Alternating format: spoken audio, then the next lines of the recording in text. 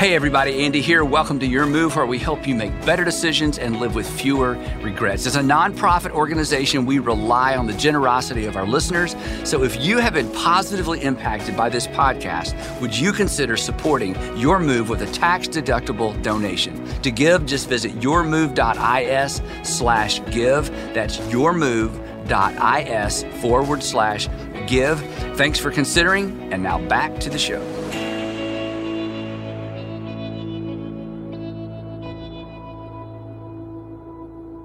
Let's use our imaginations for a moment. I want you to imagine that you woke up this morning, or we'll say tomorrow morning, you wake up tomorrow morning and you find you have a checking account. And in that checking account is all the money you've wasted so far in your life. Yes, a lot of money. Now, let me be specific about wasting. I mean, the money you bad habited away. In fact, you bad habited a lot of money away. Now you're trying to break the bad habit and you're still spending money. You're trying to all the money bad habited away. Imagine, if suddenly you woke up with a checking account and you had cash for all the stuff you'd wasted money on your whole life. But here's the catch. But the only thing you could do with that money is give it away. You could give it away immediately, or you could give it away over time. But wouldn't it be fun to have a checking account with all that money you'd wasted, and you have to give it away, either immediately or over time? You know what? That would just be fun. So hang on to that thought. We'll come back to it in just a minute. Today, if you're just joining us, we are in part 5 of a 6-part series entitled, You'll Be Glad You Did, Timeless Advice for Troubled Times. So this is a series just about advice. And the reason we're doing this series is that we've all lived long enough to have made some decisions we're glad we made. We've all lived long enough to have developed some good habits that we're glad we developed. We've all lived long enough to have some regrets and face the consequences of some bad decisions and some bad habits. In other words, and this is where the title came from, we all have stories. We all have stories that end with either, I'm so glad I did, or I certainly wish I had, or I'm so glad I didn't, or I wish I hadn't. So what we're doing in this series, this is a series of unoriginal, you'll be glad you did advice. It's just an advice series. These are not moral or ethical imperatives. These are not rules you have to keep. But if you'll take this advice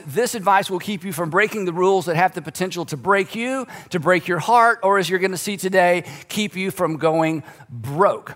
This advice, like the advice you give, because we all give people advice whether they want it or not, we've all given advice. This advice sits between the rules. So this is not moral versus immoral, legal versus illegal. This is not right versus wrong. This is just what we're calling wisdom. Wisdom sits between the rules. Wisdom are the insights that are informed by the fact or the knowledge that life is connected. Insights informed by the knowledge that life is connected, that today leads to tomorrow, that what you're facing and dealing with today is the result of decisions you made yesterday, that one thing leads to another. So in this series so far, we've given you 3 pieces of advice. Number 1, first piece of advice was listen. Then we talked about forgive. And then last time we were together, we talked about defer. If you are married or engaged or want to be engaged or trying to make a relationship go the distance and you missed last time we were together, you really need to go back and listen to or watch Defer. But my unoriginal, in some ways learn the hard way advice for today is not one word. Today it's 2 words. And the 2 words are live generous. Live generous. All of us know how to be in the moment generous in the moment. But what we're talking about today is different than be generous in the moment. This type of giving, the kind of giving we're going to talk about, is in fact life giving. If you will take the advice I'm going to give you today, you're going to save more money, you're going to give more money, you're going to consume less, and maybe the best outcome of all is you will be less consumed by what you have, by what you don't have, what you want, and what you ultimately hope to have someday. Because we don't just live in a consumer culture, we are consumed by, oftentimes, our consumption because we know what everybody else has, and not only do we know what everybody else has, we know what we could potentially have, and it's so easy to get. I mean, it's just crazy. I don't need to spend a lot of time time there, but goodness gracious, you almost think about it and it shows up an hour later or 2 hours later, they bring it to your door in a little white bag and hand it to you. It's just amazing. So consequently, it is easy for us to be consumed by our consumption, which just ultimately consumes us. And it ultimately makes us, and if you're person of faith or a Christian, this is so important. Ultimately, even if we can afford it, it causes us to become more and more self-centered, which is the antithesis of what it means to be a follower of Jesus. So today, for the next few minutes, I'm going to attempt to teach you how to live generous and to motivate you to live generous. Not how to give. You already know how to give. Everybody knows how to give. In fact, part of the problem is that Americans easily confuse generosity with what we'll just call random acts of giving. But random acts of giving is not generosity. Random acts of giving is random acts of giving. And the way to understand the difference, it's similar to how we all consider ourselves good people. I mean, you're a good person, right? If I were to say, are you a good person? Oh, I'm a good person. And if I were to say to you, you know what, I don't think you are a good person, here's what you would do. You would immediately tell me about something you did good. Because I did that, I'm a good person, right? Well, we do the same thing with giving. So I'm going to press you a little bit today, okay? And to try to convince you that you're not really generous, even though you do random acts of giving. And when I begin to press you, in your mind, you're going to be like, oh, I'm generous. And you're going to think of something you gave or a time that you said yes when somebody asked. That's not what we're talking about. That's random acts of giving. Most Americans participate in some way of random acts of giving. This is just not that. And our confusion regarding generosity, I think in some ways is fueled by four generosity myths that permeate our culture. We don't know when we began thinking this way, but these are complete myths. So this is going to help you differentiate. So I'll hit these real fast. Myth number one, we've already talked about. The generous is spontaneous. Generosity is not spontaneous. Spontaneity is spontaneous, right? Giving spontaneously just means you're spontaneous, not necessarily generous, because greedy people will give spontaneously if they think it will help them or they feel pressure or people are watching, right? Spontaneous giving, and I know this because of what I do, spontaneous giving is often emotion-based, and giving based on emotion and spontaneity, I mean, that's not a bad thing. I just want you to understand that has nothing to do with being generous. That is not what we're talking about. That's not generosity. Myth number two is this: the generosity is regulated primarily by cash flow. This is a myth as well. Saying yes spontaneously because somebody asked, again, that's not generosity. So maybe you've had a situation where somebody was asking you for money to give to something, and what you do immediately is you think about how much money is in your wallet, how much money is in your checking account, how much money you have access to immediately. And so when you don't have access to it, you say, I'm really sorry, I can't help right now. You said this, I can't help right now, which meant your context for giving was what you had right there in the moment, or what you had in your checking account, or you're weighing your checking account against bills coming in or other things going on, and you really couldn't help right then. You wanted to help, but your heart was right, but you just weren't in a position to give. What you had in the moment determined what you could give in the moment. But people who live generous, this is why this is so important. People who live generous, they avoid that predicament. They're ready. Talk about why in a minute. Myth number three is this: the amount is what counts. This is totally false, okay? You can't understand dollars without a context. Somebody says, I gave $1,000. That might have been sacrificial giving. That might have been the equivalent of what they were going to spend the next night on dinner with friends. You just don't know. So the amount doesn't determine generosity. And of course, without context, we don't know what's a lot and we don't know what's a little. We know what's a lot and a little to us, but we don't know what's a lot and a little to somebody else. In fact, interestingly enough, on this point, Jesus actually addressed this one directly. He is with his disciples. They're visiting the temple, and he pulls his guys off to the side. And he says, I just want to watch for a moment. So they're watching people come in and out of the temple. And the text says that as Jesus looked up, he saw the rich. Now, how did he know they were rich? Well, the way they were dressed and who they were traveling with. He saw the rich putting their gifts or their money into the temple treasury, and this was something you did publicly. He also saw a poor widow. Again, he could tell by the way she was dressed. He could tell by the fact that she was alone, or maybe he even knew her story. We don't know. He saw a poor widow put in 2 very small copper coins. These coins, we refer to them as the widow's mite. These coins are so small, if I held one up here, you would barely even be able to see it. I mean, they're just little pieces, almost shards of copper. They were round like a coin, but they were so small. It was the smallest amount of money. And she drops in 2 of these very small copper coins. And then Jesus looks at his guys. You remember this part. He says, truly, I tell you, he said, this poor widow has put in more than all the others, implication than all the others combined. To which we say, and his disciples were thinking, okay, what kind of math is that? And Jesus would have said, that's kingdom math. That's kingdom of God math. God is not impressed by amounts. God is moved by percentages. He went on to say, all these people gave their gifts out of their wealth. In other words, they had a lot left over. They gave, some percentage. But she, out of her poverty, put in all she had to live on. So she gave more than everybody else. She gave more than everybody else, perhaps combined. She was the most, this is important, she was the most generous person at the temple that day because the amount is not what counts. When it comes to generosity, it's not about the amount. It's the percentage that counts. We'll come back to that. Generosity myth number 4. This is the last one. This is kind of for fun. Rich people are generous. No, they're not. They're not. Let me explain this. Rich people are rich. Generous people are generous.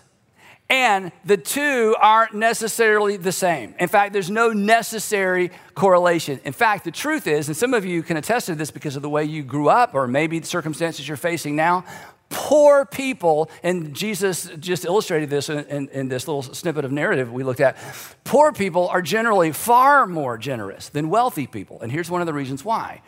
Because poor people, truly poor people, they are not trying to save their way out of their poverty. They're trying to survive. So consequently, they are very dialed in to people who are living on the edge because they themselves are living right on the edge of financial catastrophe. So because there's proximity, because there's overlap in terms of life experience, they are quick to come to somebody else's aid because they've been there, and they know that if I help them, then when my moment comes, my day comes, perhaps they will help me. So real quick, I'm going to give you a definition of generous living or how to live generously. It's very clunky. I made it up. You don't have to memorize it because I'm going to walk you through it. So here it is. Generous living. Here's what we're going to learn to do. The premeditated, calculated, designated emancipation of financial assets. Hold your applause. That's right. The premeditated, we're going to talk about that. Calculated, designated emancipation, that is the liberation of our financial assets. So the first word is premeditated. In order to live generously, you have to have a plan. Look up here. I don't care how much money you have, how little money you have. If you don't have a plan, you will not and you cannot be generous.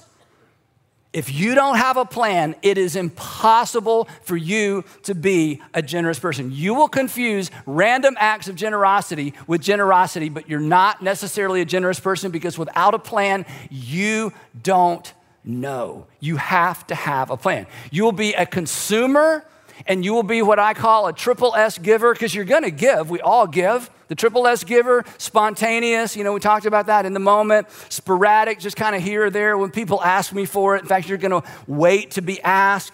And sparing, you will never give as much as you can actually give without a plan. You will feel the strain of what you give, but you will never maximize your potential to give without a plan. It is impossible. You've got to have a plan. Now, years and years ago, one of the things that helped me with this, I read a book by Ronald Blue. He's written a bunch of books on financial investing and inheritance. And in the book, he made this point. He says there's basically only 5 things you can do with money. Here's Ron's list. You can spend it, repay debt, pay your taxes, save it, and give it. And when I saw this list and when I read this list, I remember thinking, that's actually the order that we live in, and it's actually the order most people give in, which amounts to this. Me first, creditor second, government third, me fourth, others last. Now, this is actually me second because the things I've borrowed money on are for me. So it's me, government, me, others last. Now, look carefully. This is important. Look up here. If you're not a person of faith, okay, you should think about this. I mean, this is a little bit incriminating, especially if you think, oh, I'm a generous person. No, if giving is last, you're not a generous person. You've put yourself ahead of pretty much everybody else, okay? But hey, if you're not a person of faith, that's up to you what you do with it. If you call yourself a Christian, if you're trying to be a Jesus follower, you can't live like this.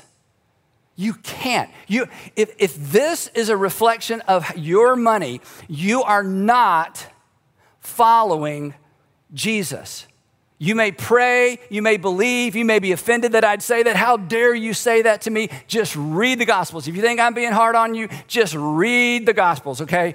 You can't follow Jesus if other people are last in any capacity, because the whole idea of following Jesus is following Jesus puts others first because he put you first. This is why Jesus said so much about money.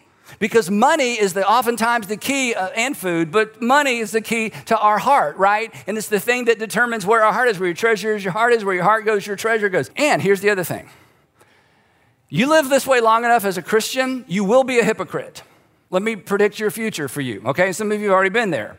Here's what I mean by you'll be a hypocrite.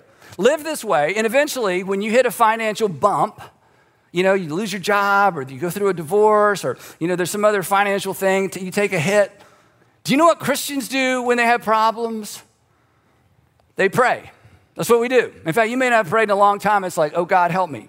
And when you have a financial bump or take a financial hit and you pray, you're a hypocrite, because here's what you're doing. You're saying, God, I want to invite you in to my finances. God's like, well, it's been a long time. This is a first. I mean, usually it's like, oh, no. It's like, now you want me to get involved in your finances.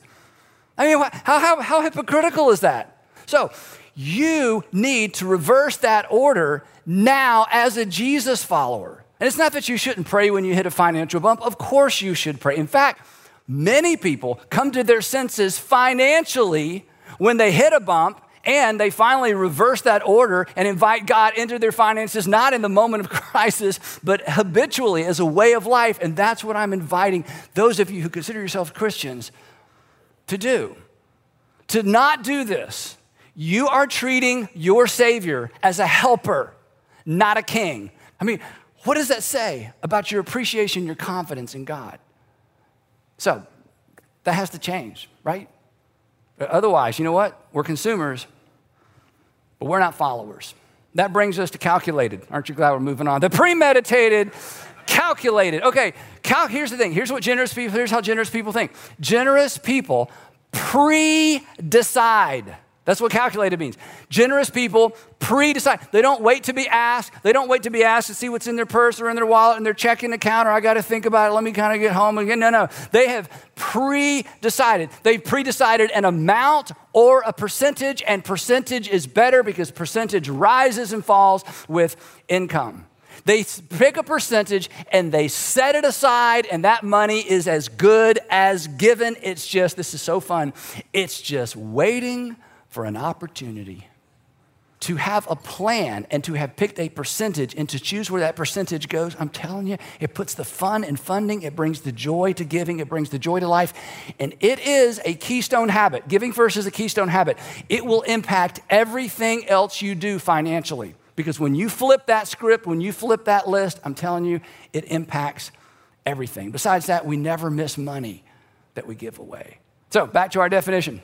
Premeditated, calculated. Next up, designated. That means, this is so fun, generous people have already decided ahead of time where they're going to give or allocate their giving money. Generous people don't have to be asked. Generous people don't wait to be asked. Generous people are proactive. They've discovered, here are the things that are important to me. Here are the things that are making a difference in the world. I'm going to let them know I'm going to be proactive in my giving. I'm going to go ahead and designate this. This doesn't mean you don't give sporadically. This doesn't mean you don't give spontaneously, but that's the add-on giving. Generous people have already decided. And I'm going to give you a tip in terms of how to decide. Always give from a grateful heart and a broken heart. A grateful heart and a broken heart. You need to ask personally, or maybe as a couple if you're married, or as a family. In fact, if you've got kids who are old enough to participate in this conversation, it's so much fun. We did this with our kids. But you decide, you ask these questions. What are we grateful for, and what breaks our heart? So let's talk about this one first. What am I grateful for? And the way that this question has to do with the things that benefit you. What are the things that are coming your way and you're so grateful for that you want to donate to whatever organization is that has benefited you or your kids or your family? This is why. If you are grateful for your local church, you should have a plan for giving to your local church. So show your gratitude with your money. And if you have a plan, and if you've already designated it, it's painless because you've pre-decided and now you're proactive and you don't have to wait to be asked, right?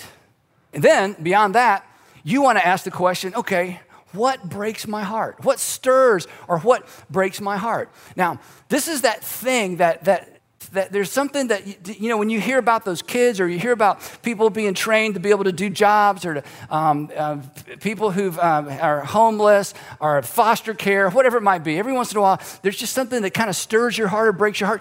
You need to find an organization that's operating in that space, and you need to designate some of your giving money, and you need to write them a letter and say, I'm going to send you this every month. Don't ask me, you don't have to do a gala, you don't have to invite me to a fundraiser. No, I'm not one of those people. I'm a generous person. I don't have to be asked. I believe in what you're doing because what you're doing impacts me because the cause that you're addressing stirs my heart. Anytime you can marry your giving, your passion, and your time together, that is a win for you. So what breaks your heart? What stirs your heart? What problem in society or maybe in the world would you love to see solved? Find somebody in that space who's doing a great job. And then just decide every month or every time I get paid or every year, we're sending them a check. Don't have to ask because I'm generous. I'm not the average American giver. I got a plan, I've picked a percentage, and I'm designating it based on what I'm grateful for and what stirs or breaks my heart. This is what connects your heart. This is what connects your heart to your giving. Now, another way of saying all this is this. Saving prepares you to say yes to you, and you should save money. Living generous, this is what's so powerful. Living generous prepares you to say yes to what's important to you.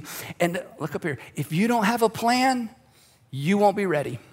If you don't have a plan, you will be inconsistent. If you don't have a plan, you'll be thinking, how much is in my checking account? That's how everybody else does it. Don't be like everybody else, because if you do, you put others last, you put the kingdom of God last, you put the church last, and you just can't consider yourself a Jesus follower if that's the case. If you do this, I'm telling you, you will make more thoughtful, intentional, passion-filled, less emotional giving decisions. You'll feel better about, this is kind of a bonus, you'll feel better about saying no to every ask that comes along. Here's why. Because generous people don't feel guilty saying no because they've already said yes. Generous people don't feel, I thank you for asking, but no. I don't feel guilty. No, I don't feel guilty because you see, I'm not an emotional giver. I don't give based on the plea and the pictures. I mean, if you give money to anything you want to, I'm not telling you to say no. I'm just telling you, when you say no, it's because you've already said yes. This is why I say the simplest way to organize your financial life is this. You give first, save second, live on the rest.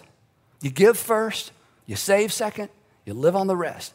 If you give first, you will probably save more and you will live more responsibly. I guarantee it. This is a keystone financial habit that impacts everything else. And the result is more joy, more peace, because you're preparing for your own future, and more freedom to live responsibly in this world that we live in that just constantly reminds us of what we don't have, what we think we need, or how to upgrade something that we already have.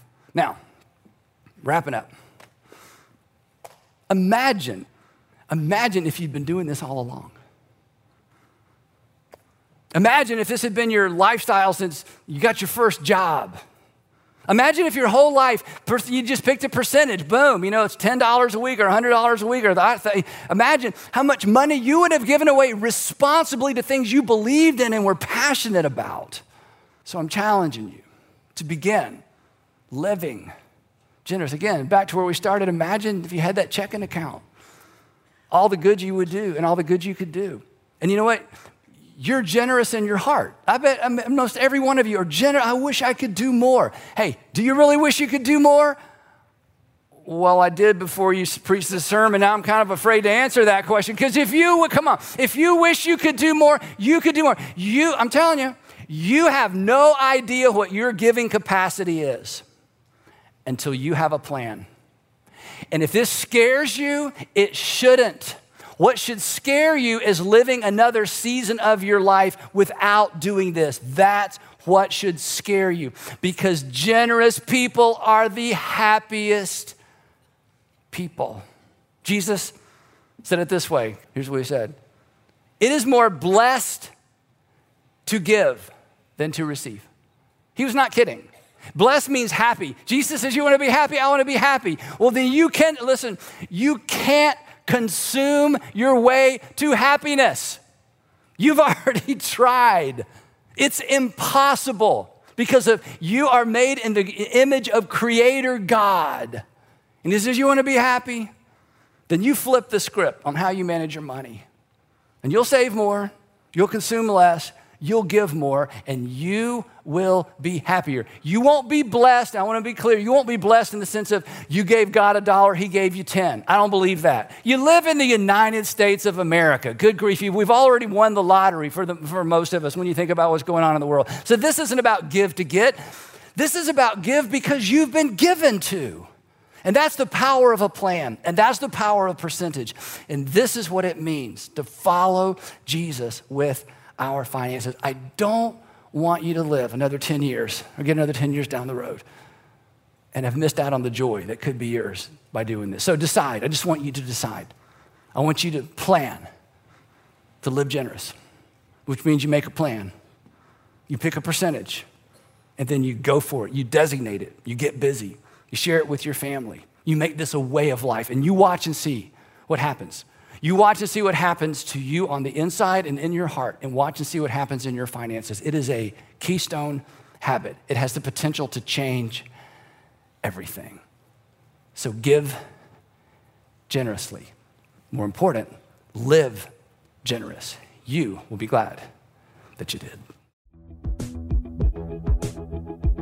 So thanks for listening, but before you go, I wanted to take a minute to thank everyone who supports Your Move financially. It's the generosity of our listeners that makes this podcast possible. So if you have found this content helpful, we would like to invite you to make a tax-deductible donation to Your Move. You just visit yourmove.is/give. That's yourmove.is/give. Thanks for considering, and make sure you join us next week on Your Move.